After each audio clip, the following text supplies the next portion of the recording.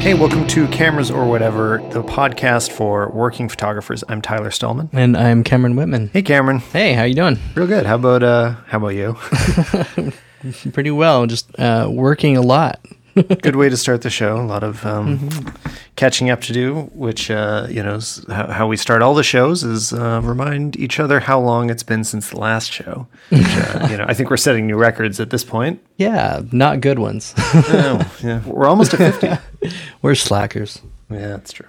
And I'm on the road, so right now I'm in Poland. We were in Warsaw last week, and right now we're in Szczecin, which is the town that Anya's from. And the picture's been cool, too. It's a really great photo trip, and has given me some ideas of what I want to talk about today, if you're game. Yeah, let's do it. The thing that my head has been at lately is wide-angle lenses in a variety of ways, and how to use them and what you actually need, how wide is wide enough, why did it take me so long to want wide-angle lenses, and This is a great conversation, actually. oh, good. I'm glad you're into it too, because I don't know, is it just me? Like I didn't shoot very wide for a really long time. Like years of my photography was all 50 millimeter plus.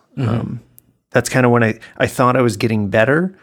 I started shooting with the 50 a lot, and then like a 70 to 200, and like that was the range I felt really comfortable in for quite a long time.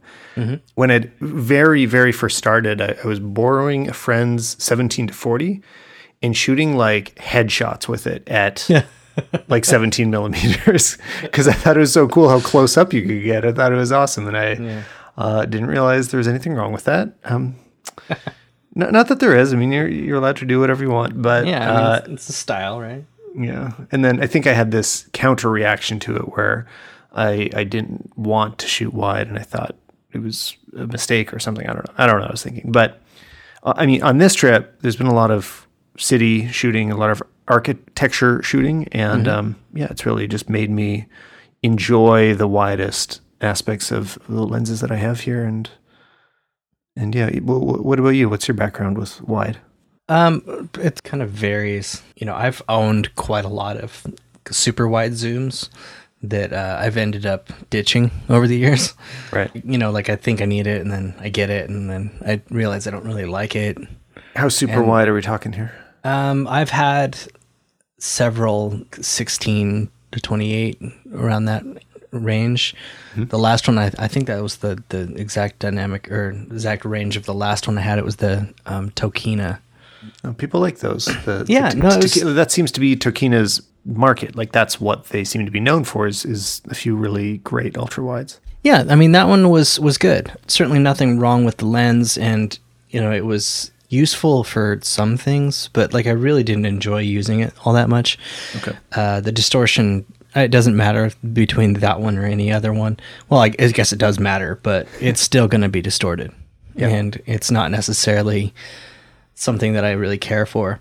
And so then I started thinking, okay, maybe I can just use a 24 and get away with that. And then I found, thanks to our friend Jordan, his one of his suggestions on Twitter, he was mentioning how much he liked the 28. And I got curious, and then I ended up finding an old Nikon AIS 28 f2, and man, I just love it. Yeah, I think I've mentioned before that on my Sony, the only Sony lens I have is a 28 2.0. Yeah, that I've absolutely loved. Like I'm always surprised this isn't a Sony lens that everybody's talking about. And yeah, I mean it's really been great. What do you use yours for? I've mostly used it for like the same kind of thing that you're just talking about, like doing architecture and like environmental portraiture and stuff like that. I find it to be a really fun walk around lens. If I'm going to take out the film camera, and I only want to have two lenses, I take the 28 and the 50, and I usually start with the 28 and only use the 50 if I need to narrow it down. Okay. But yeah, I find that length, it seems it's just wide enough for most things without going too far. Yeah. I find that with 24, because I do have the 24 to 70, and whenever I use that, I find that when I'm all the way to 24, yeah, I'm annoyed with the look. I feel like there's just a little bit too much edge distortion. Right. And I'm usually using that for like group portraits and stuff like that. And it drives me crazy. Like I'd rather just take a few steps back and use a longer length. Right. If I can. Do you use 24-7 pretty often? Like that's been my almost all the time lens lately, but it's funny because I've gone through many different trials with that lens where like I decided that this lens is so boring and I'm not inspired to use this lens. Yeah. But I use it exclusively for event work. And there's never a time that I don't take it with me. Yeah, I think that's what it's made for, really. Yeah, and I think that's where it shines. And I'm always kind of amazed by the quality of the lens because I don't use it that often. If I go a month without shooting an event, I won't touch that lens. And so when I grab it again and I look at the photos, I'm always just like, wow, this thing's really good. Yeah. But it's just the thing about it is that like if 50 is what I'm going to rely on, then I have a better 50 in the Sigma. And 70 is kind of a weird length. Yeah. I always find it really interesting the way that, because often I have the 24-70 and the 70-200, the way that same length of 70mm suddenly feels so different as you switch between lenses. Because when you're on the telephoto lens, you sort of set yourself up so that 70 feels kind of wide. Like, okay, I can fit what I need in here. It's giving me a bunch of extra room. And then once you switch down, you're standing closer and you're treating your subject differently. And then all of a sudden 70 feels telephoto. And I think this is part of the effect of zooms and why I think a lot of people wouldn't recommend them for beginners. Well, okay, that's the wrong way to phrase that. Okay, obviously beginners, buy a zoom.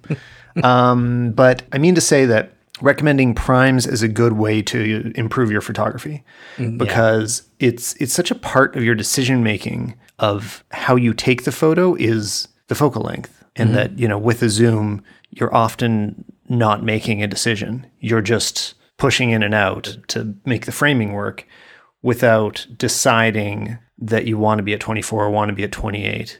And then you position yourself accordingly, right? You're just arbitrarily spinning the lens to the place that it which is a very should be. Crushing thing to do.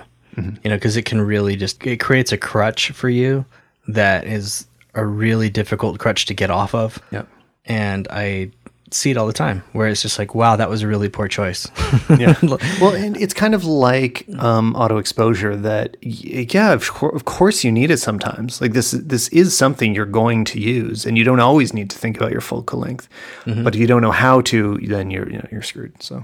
Yeah, exactly. I think that distance to subject, that relationship with your lens is probably one of the most important things because you want things to look natural and to look correct. I think that's what the human mind wants, whether or not we realize it or not, whether it's subconscious or conscious is probably up for debate. But I think that when we just glance at a photo, if it's distorted, then that looks wrong. Well, and I think it's something that's under considered for the first while for a lot of new photographers is distance to subject, the distance between the foreground, like a subject, and the background, all those ratios, just how important they are and what a huge part of taking a photo it is. You can really overlook that by just thinking about the gear. Like that's when just thinking about gear steers you in the wrong direction. You're like, I need a 50 because that's what everybody told me to buy, or I need a wide lens or whatever. You think about the lens first instead of the photo you're trying to take first. Okay, so I'm gonna try to explain a situation that I see a lot. Bear with me. Hopefully this works. All right. Given with like a 50 or a 35 prime that is like a 1.4 or something that's really fast, for most people, I find that it's not necessarily just the bokeh that they're excited about or wanting, and that's the reason that they get that lens, but it's also just the separation from the subject to the background. Yeah. So what I see a lot of times is that people realize, okay, so a 50 wide open will create this effect, and that becomes the crutch. And then what happens is that they're not paying attention to the distance to subject. So they're constantly shooting at 1.4 regardless of how close or far they are from that subject. A great example is that taking a full body portrait on a 50 millimeter at 1.4 can be amazing. But then as you take a step closer, or then you take 2 steps closer, and pretty soon you're just head and shoulders. And if you're still at 1.4, if you don't nail the focus on the eyes, then you're not going to have any focus worth talking about. Well, and that distance closes so quickly too. So quickly. When you're 5 feet away compared to 2 feet away, the depth of field just vastly huge change. I mean, it's similar. Maybe it even is the same rules of that the light fall off follows. That's just this logarithmic scale that just really quickly, as you close that distance, depth of field vanishes. So yeah, and then depending on your focal length, so if you're using a longer lens, it's going to condense all that information. But if you're using a wider lens, it's going to expand it. And so depending on what you want to see in focus or what you don't want to see, you got to be really careful. And I can't say it enough. Do not use a fast lens as a crutch. Yeah. It's a terrible thing to do. And I know that you especially don't fall into that category because you almost never go below 2.8. I'm looking at, I've got 2 random days here from this trip. And I was kind of curious, like, how do I shoot without thinking about it? So I'm going to just kind of look at some of my statistics. Like under f4, I have 850. So about half were under f4, and that's down to 2.8. 2.8, 3.2, 3.5. Then f4 to 5.6 is 500, and then over 5.6 is 100. Okay, that's kind of interesting ratios. I thought I'd been shooting a bit more around 5.6. Maybe that was the last couple days, depending how sunny it is. But yeah. I've definitely, I'm usually pushing up lately. I'm reaching for higher numbers, which is just so not the way I used to shoot. I always think it's just interesting the way that your taste or your habits change over time. Absolutely. And I think that once I think that with photography just in general, you have to do something so often to really understand how it works. Yeah.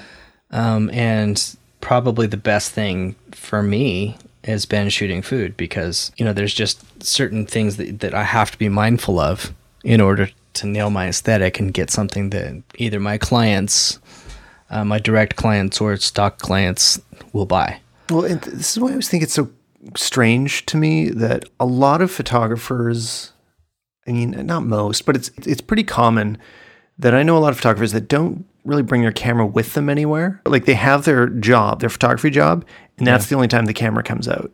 And then, the rest of the time it's their cell phone. And I feel like I need to hold my camera more often than that. Like it's how it becomes a really comfortable tool. Like how well can you operate your camera with your eyes closed? Do you know exactly how to change all of the settings without reading the feedback on the displays?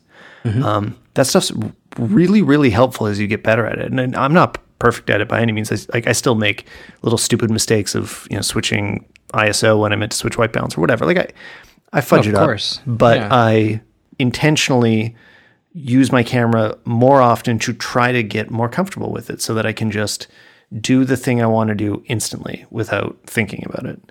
And I just always find it interesting when people that do photography for work don't like holding a camera as much as I do. I don't know. Yeah, I find that to be curious too.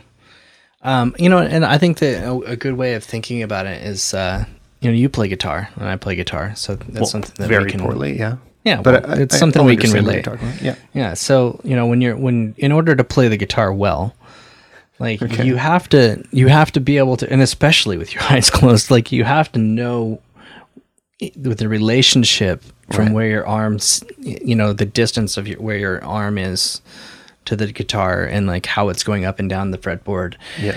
And you cannot be proficient unless you do it all the time. Totally. Yeah, you need to know the feeling of 5 frets because you're sure as hell not going to count them when you're playing.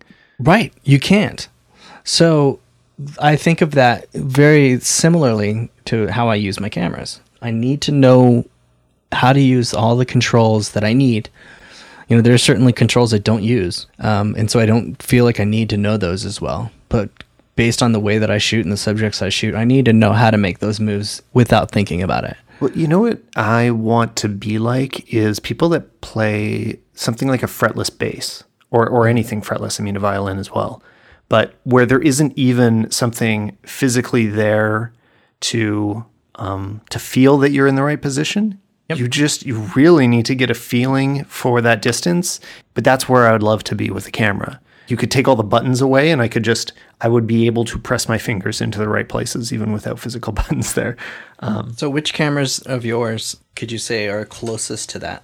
I mean, the 5D series, which I'm glad hasn't changed a lot over time.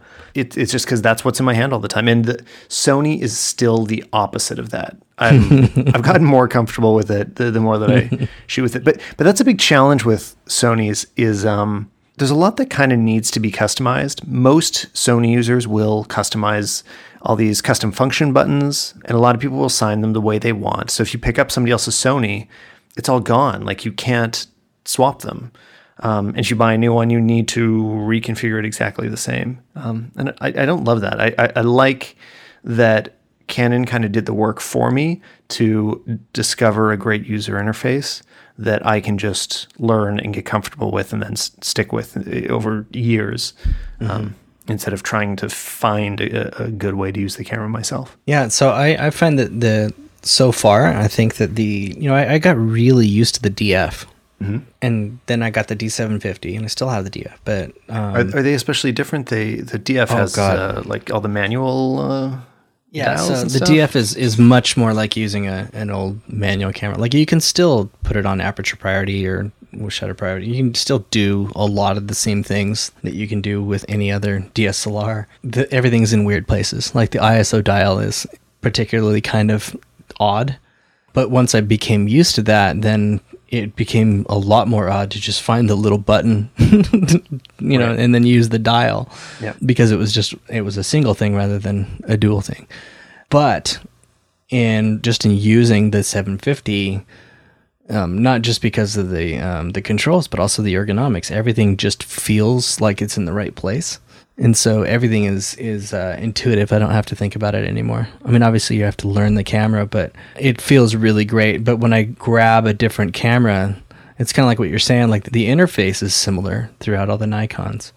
But each one of my bodies, a lot of the controls are in completely different places. Right. Yeah, I've every time I've picked up a Nikon, I've just been so lost. And maybe there's just something in the way that it's different than a Canon that is harder for my brain to connect to than, say, a Pentax or now a Sony because I've gotten comfortable with it. But I still am totally clueless once I pick up a Nikon.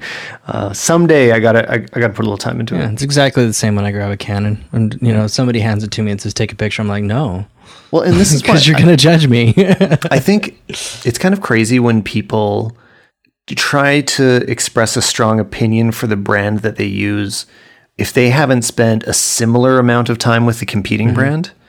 I would never have good reason to criticize or even really, praise a Nikon other than secondhand information. Right. And it's so weird when people get really brand loyal about this stuff when they haven't experienced the greatness or the pitfalls of other brands. Like I have nothing to speak to about a Nikon until I've spent a couple of years shooting it, Same. In the brief moments that I've held Canons, I told myself, no, I'm going to stick with Nikon. Yeah. But yeah, I mean, it's just exactly the same thing. And unless you've done a good amount of, or given a good amount of effort, then what can you really say? So I'm going to drift back to lenses a little here. Out of my 1,500 photos, 900 were shot wider than 35 millimeters. So actually 650 at 24 millimeters. So that's a lot more than at 70 is only 116. So I was shooting really wide. Well, and I think that makes sense. When you're doing a walk around, you probably want to soak it all in. Yeah, you want to get the scene. And depending on the distance to whatever subjects you're at, it's more likely, unless you're going for an isolated type of detail shot, that you would shoot wider. Oh, so I almost sent this to you in a text message, but I decided to say it on the show instead. I've been thinking about how much have I said this on the show before? How much I regret that I bought a 90 millimeter tilt shift instead of a wide tilt shift. Like, I went to the camera store where Jordan works. Right. And I bought the 24 millimeter tilt shift when it was a new lens and it recently come out.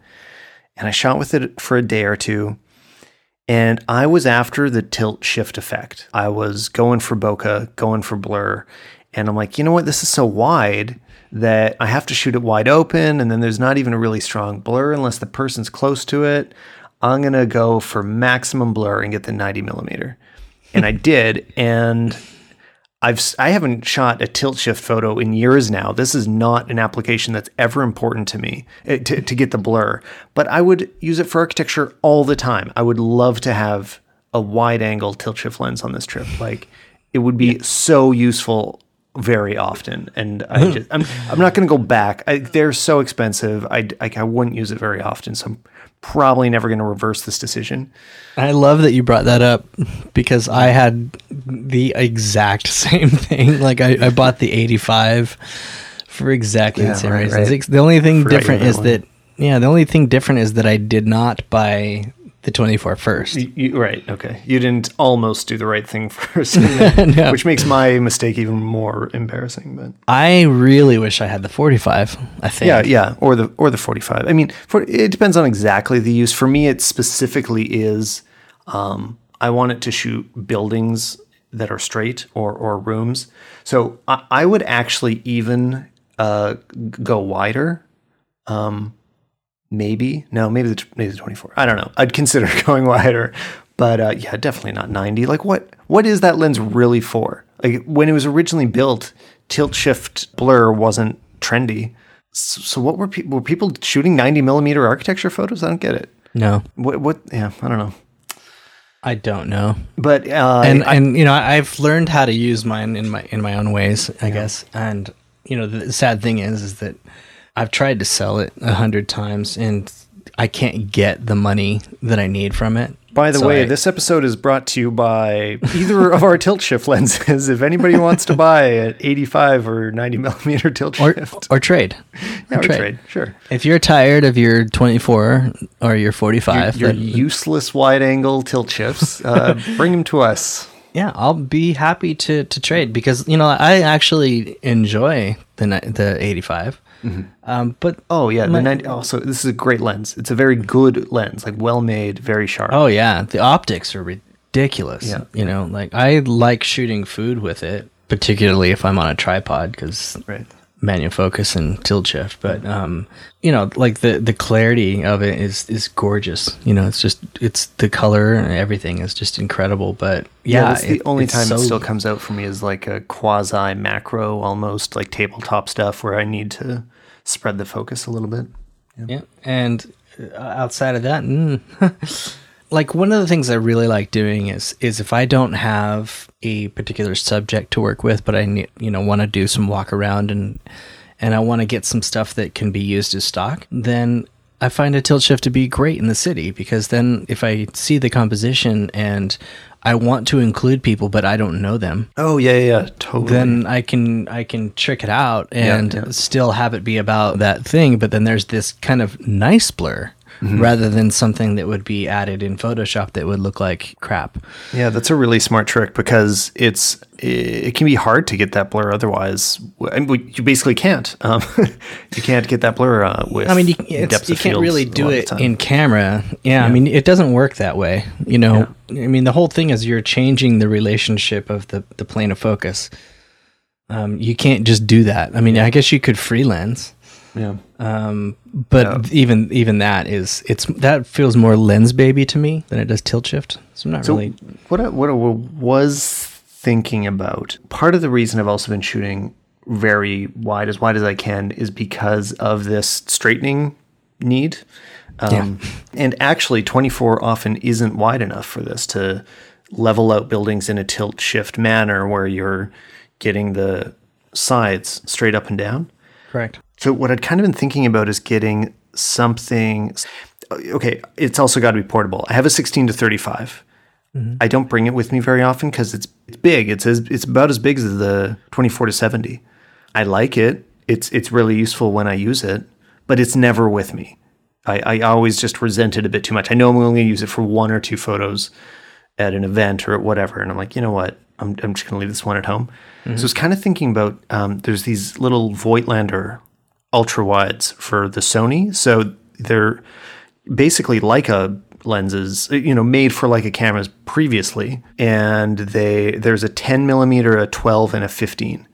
So the 10 is crazy. Like that's seeing behind your head, and they're all rectilinear. So no strong distortion. Like obviously, if you're close to the subject, you get distortion, but no additional curvature. And they're really small. I don't know. So I was kind of thinking about that. They'd also be good for vlogging. So, but and I'd have them with me. But do you do this distortion correction in post? Incessantly. Yeah. It's so important to me that I almost wonder if I have a problem. Oh yeah. Well, in our household, Anya has the problem. I fixed them up a bit, but whenever I think I've nailed it, she's like, "Why is that image crooked?" And I'm like, "What are you talking about?" Oh, it makes me crazy. So that's probably that's you. It sounds like. Yeah, I mean, at work at Stocksy, Jen Grantham and I constantly were just like staring at my photos and saying, "Why is this so bendy?" Yeah, because convergence is unless it's being used to effect, then it's terrible. Like I hate it. That said, I have a new pet peeve. Oh, okay. Because I since last time we talked, I got a new view camera. So view? A 4x5 view camera. Oh, okay. Tell me more. So it's a large format camera that allows for tilts, swings, and shifts. And it's primarily it's very slow use. Right. It's not, you don't carry the thing around. You don't take this camera out without a concrete plan. Yeah, I've played with other people's. Like moving those bellows around is. So the thing that's been the pet peeve is that I've been looking at more large format photography and particularly architecture, and now I'm seeing like when people push it too far, because what they're doing is they're shooting from too low of an angle to get a building, and rather than like either move back or find a way to elevate the camera, they're just, okay, I'm just going to go ahead and shoot from this angle and shoot it up. And then they overcorrect it. And then the top of the building, even though the vertical lines are straight, the top of the building... Everything looks crazy. Yeah, because the top of the building is like real heavy looking versus the bottom, which is all of a sudden gotten somehow skinny. But the lines are straight. Yeah, that's a totally fair... Yeah, so like I have I'm nitpicky about this issue, and like it comes down to using the correct lens and using the correct distance, and also particularly with using view cameras or tilt shifts, it's also about being at the right height. Like as if straight lines are critical, then you have to be midway. Right. Like you just have to be. So if you're shooting tall buildings, you may as well go ahead and use the convergence to your advantage rather than trying to correct it. Well, yes. So what do you think the right thing to do? Like somebody in my position, kind of wandering around, I'm on the road. I'm not going to be able to bring anything big with me. I'm not going to be able to find a crane to put me at the right position for a building photo. Do you just kind of go like find a balance? I mean, this is what I've ended up doing is I correct it all the way and see what that looks like. And then, I start to get that effect of like, wow, this looks completely unreal and like garbage. And then I just back it off so that I can see the lines are starting to bend inwards. And I just find somewhere in between that I'm like, okay, hopefully nobody notices. Am I doing the right thing? I think so. Okay. Yeah. I mean, because at that point, you're just trying to document the area in a way that feels natural to you.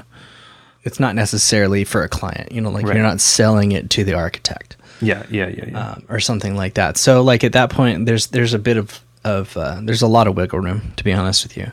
What irritates me is seeing people use these tools or that effect to a point where it makes it look not real.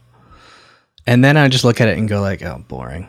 Like, why did you do it? Which is, I think is kind of funny. Like, why do I do that, but it's probably because I'm an editor.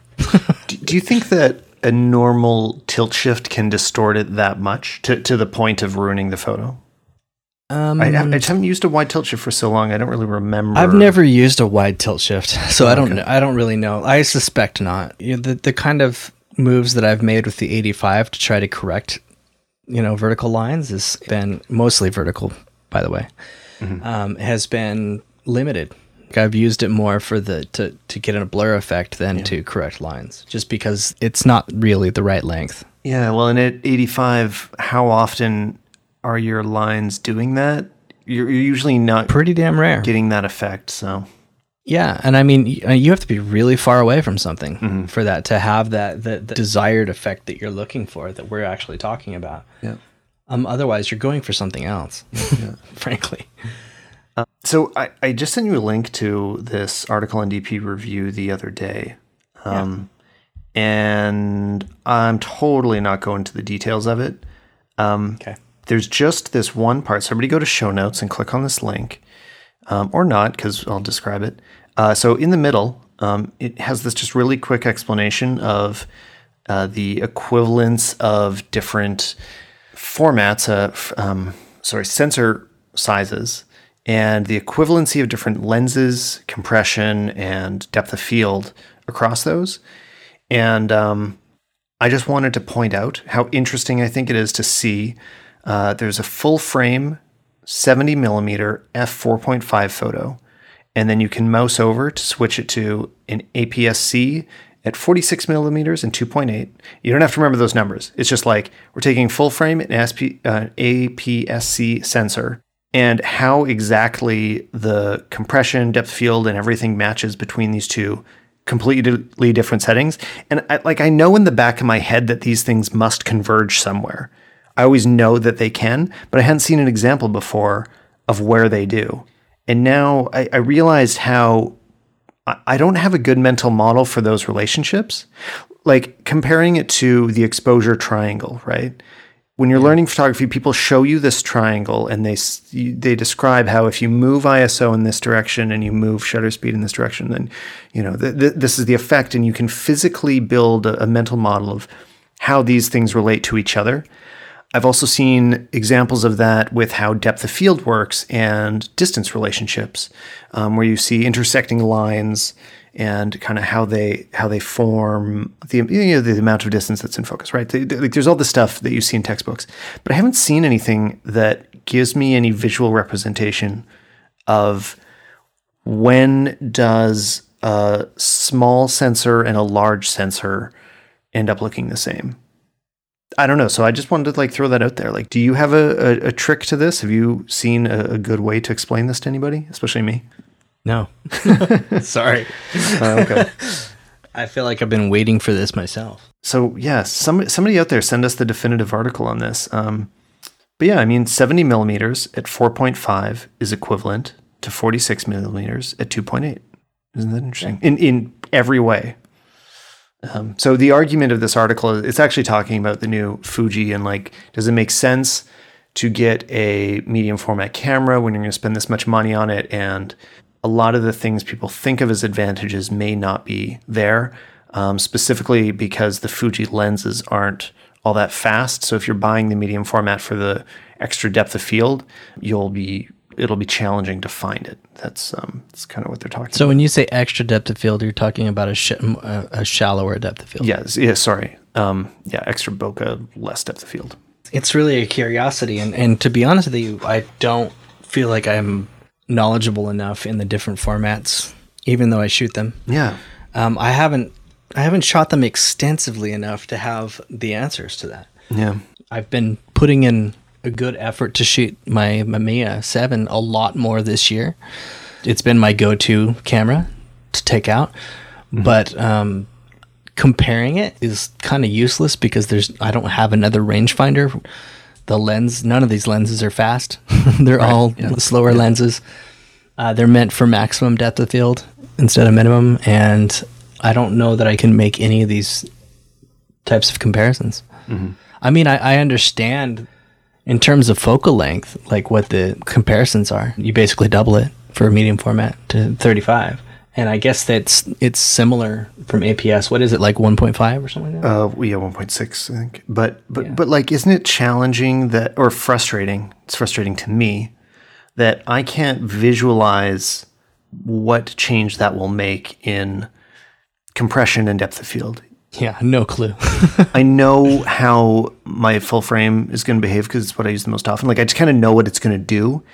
But in the way that I can do a quick calculation that I know how the focal length is going to shift. If I move my 50 millimeter from one to the other, I know how the width is going to change, but I totally don't know what to expect the compression to do differently in the depth field. So I don't know. That's a personal goal of mine to someday have a really clear relationship with this. Yeah, and I don't think that I'm going to be able to do that myself until I have a DSLR type or an SLR type of medium format camera. Right. Yeah. Something you can keep shooting with, do direct comparisons side by side. Yeah. And I don't know that I'll ever have one, to be honest. Well, but you could do a lot of this learning with a non-full frame with an APS-C sensor as well. Yeah. I mean, if we wanted to put the effort in. And something else that I do actually quite often is I A/B the Mamiya and my Fuji Class. Mm-hmm. They're roughly the same focal length. They're a different format, 6x7 versus 35 millimeter. There's quite a bit of difference, but I'll often shoot the same scene with both cameras just so I can see what the differences are, and I'll even shoot them at the same or at the similar aperture. And yeah, I think that it's always kind of interesting to see that, but I guess I haven't thought about it in quite the way that you're asking. And, I can't give you the definitive answer on like what does what. And I feel like I know is that if I want more information, then I pull out the Mamiya. Yeah. I feel like I came up with this sort of diagram that in my head, I'm like, okay, that I can tell it's approximating it, but how things would move, but I couldn't really illustrate it in a useful way. So if anybody out there knows of like a little, example on the internet, I'd love to see it. Yeah, for sure. And especially with large format. Are you interested in any of these larger format digitals, by the way? Like the Fuji, for example? No? I'm curious, right? But until I see a without question reason that I have to do this, it's just not even something that's going to happen. Yeah. Like I have to need it. And I think with digital, it's become... I don't think it's ever going to happen for me. I would need to have it, and that need would be because I don't even know what job I would need, like have to have one for, because the resolution out of something like the Sony or what's that really good Nikon, the 810, those are incredibly sharp cameras, and if you put a sharp enough lens on there, well, if you don't, you're going to be screwed. Yeah, well, you got it. But if you how big are you printing these things that you need more than that? It's just not. Yeah. So it's just so much. Yeah. The one thing that I have seen, just because like when you're trying to teach yourself something new, you might grab some inspiration shots and then say like, okay, I need to recreate this. And I'm gonna say this out loud just because I want everybody to know that like it's never okay to then try and sell that work. Right. Pass it off as like, this was as something that thing. Right. In my earlier days, I might have done some stuff like that and then, realized later on that is some shady stuff and that you shouldn't do that. Be true to your artistic self and create your own work. But as far as a learning exercise goes, it can be quite useful to look at a composition and print out the photo maybe and just try to recreate it and just figure out, okay, so what did the lens do? What am I doing with what the tools I have? And how is it going to change to get this type of result?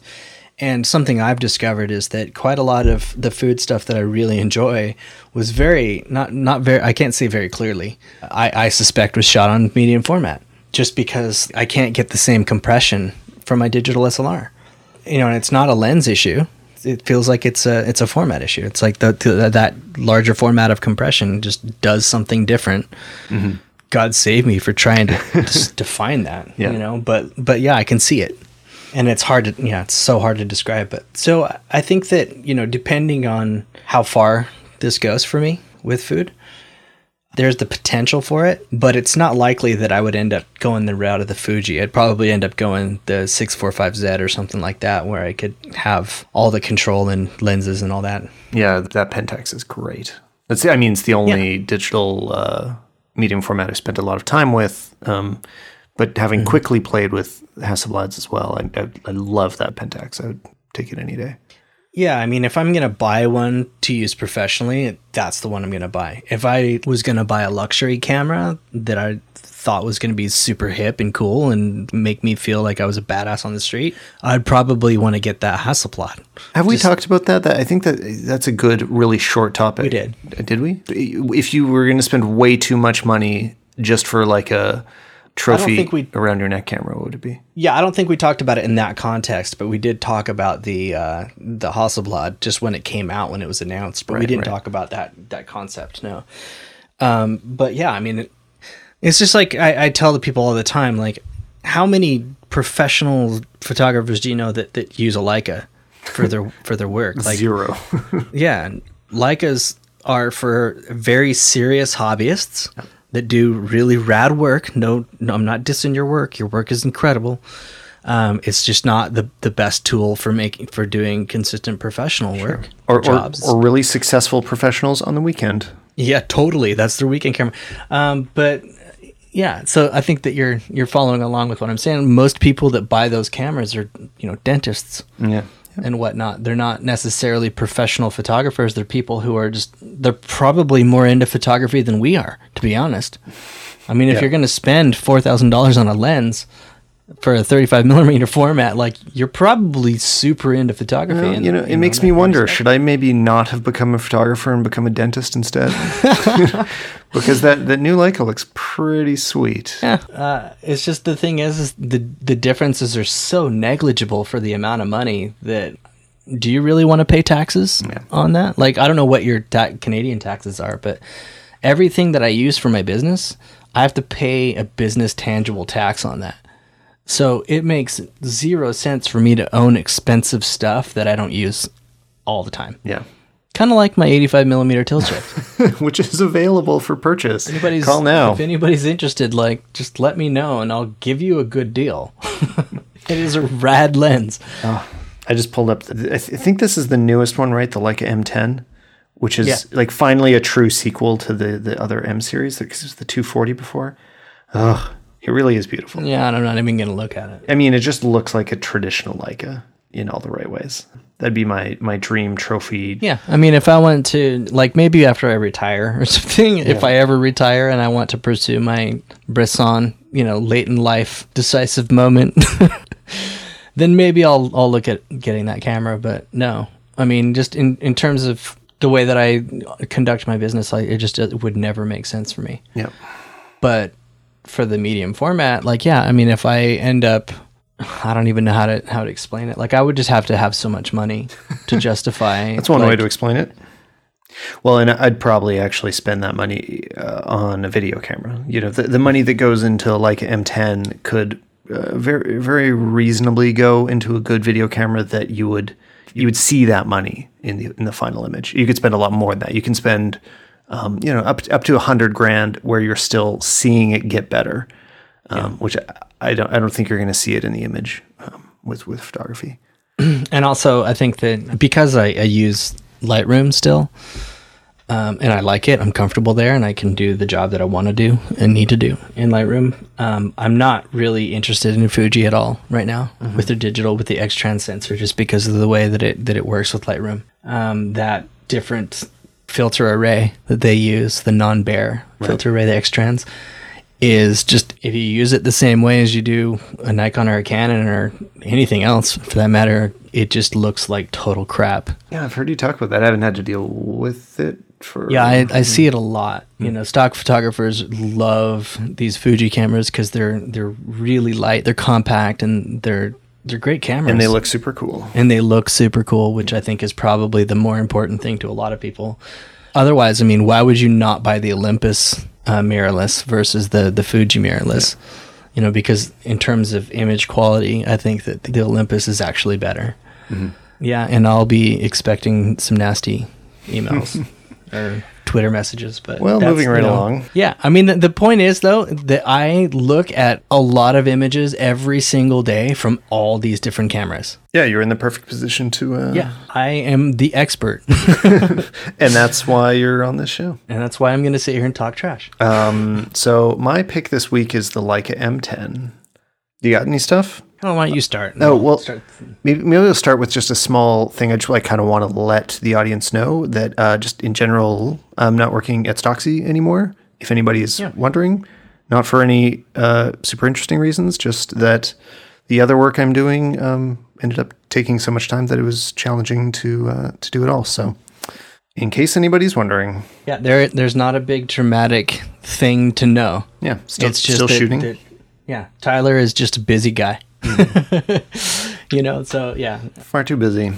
So my thing is actually something that kind of snuck up on me as being something I've really loved. And do you know Fjällräven backpacks?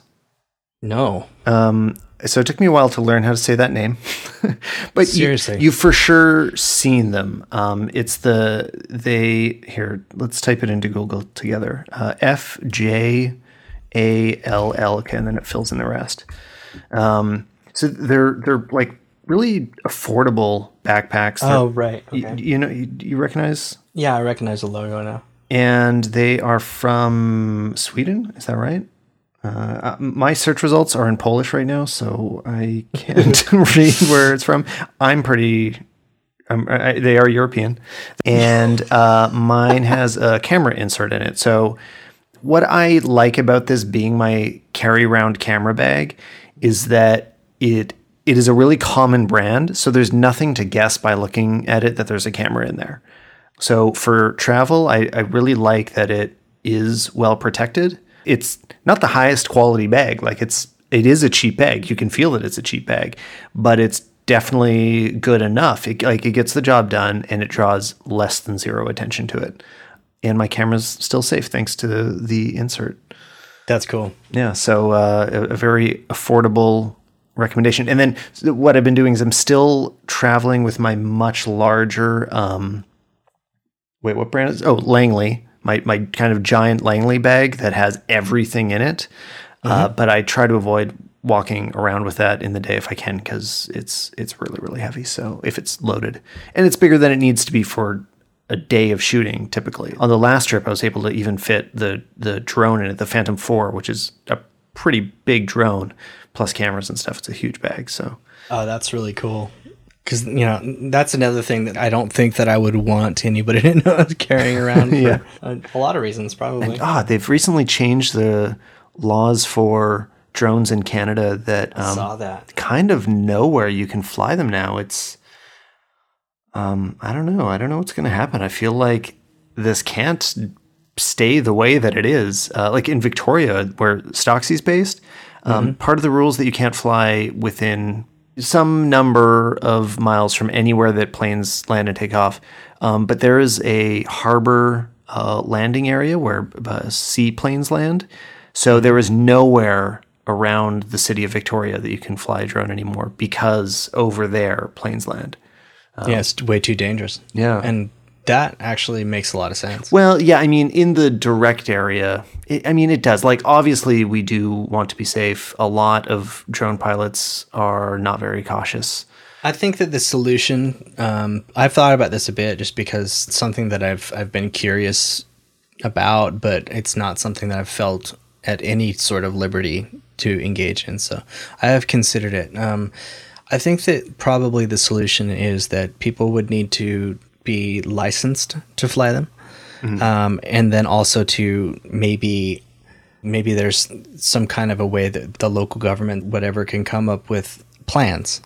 So like if you were planning to do something, that you could register to do that plan that you had and that you could get okayed or cleared to do it. And I know that does, it kind of takes away from the idea of freedom and whatnot. But I mean, you're flying something that could be used as, an anti-privacy device. Well, I agree with all the it could first be very dangerous parts of what you're saying. But to me, if you've gone through that training, which I think is a great thing to do, is to have people, be licensed and, be very aware of how to operate these aircraft. But if you have done that, my hope would be that then you're also bound by the license. So we have some laws that make sense about restricting where you can use it, that they are going to be safe, and that if you are following the rules that you learned when you acquired your license, there would be no issue. That's kind of what I hope for. I don't know. This thing has to shake out in the long run. I don't think many people have. It's hard to have an informed opinion because it's still so new, and the craziest things that are going to happen with drones haven't happened yet. So, it's really a curiosity. It's not money that I'll be spending anytime soon. That's for sure. Yeah, it's a risky place to spend money. I mean, I didn't bring it on this trip, and because I didn't even know if I could use it. So well. And I live right outside Washington, D.C., so just, you're not flying a drone is, I mean, it's just not something that makes any sense. No. It would be cool. I've often considered, maybe renting a helicopter and, doing some aerial stuff of D.C., but, then I think about how much that costs versus how much money I might make from those shots, and I'm like, nah. Well, what's something that you do think people should buy today? In terms of gear, I've got nothing. Oh, okay. So the thing for me is that maybe it's just that I'm so busy that I don't have any need to think about it, but I haven't needed anything.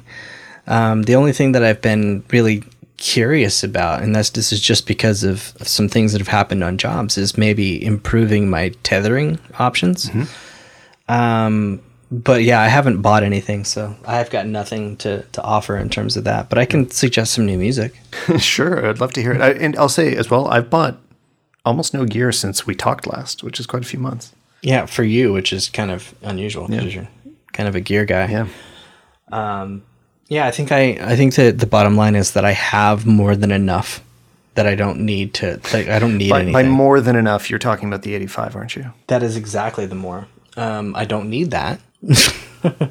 I love the focal length, but yeah. Anyway, so in terms of music, I've been listening to. There's a new Thundercat. Oh, okay, cool. Which previous recommendation, right? Yeah, and this is a full length record. It's titled "Drunk," and the cover is hysterical. So go get this record. It's totally good. All right, I'm googling it. And some other ones that I've also been enjoying. Not. More in the background, but, still enjoying is, there's a new Dirty Projectors record, which is quite good. The new Elbow, Little Fictions, is listenable. Listenable? No, it's good. Put that on the box. It's great, actually. I think that if you're into, if you need something as an adult that sounds still like somebody's trying, it does a good job of that. Mm-hmm. But I kind of miss the little bit more visceral thing that they did in the earlier career. And then if you want something really nasty, I just got this thing called Good Cat, Bad Cat. And the title of the record is It Feels Fantastic. Mm-hmm. And man, it does. It's horrible. It's so good. I love it. When are you going to start your all music podcast? When I have time, which means I won't have money. Well, we found time today. Yeah, people don't want to hear an old dude like me talk about music. Sure they do. Who is wiser? No, because I'm gonna sound like a total jerk, right? Because I'm gonna be like the shit that these kids listen to today, because it's terrible. All right, okay. I'm gonna stop this before I get into trouble just trashing the most popular artists out there. All right, man. Good catching up. Thanks, Dan.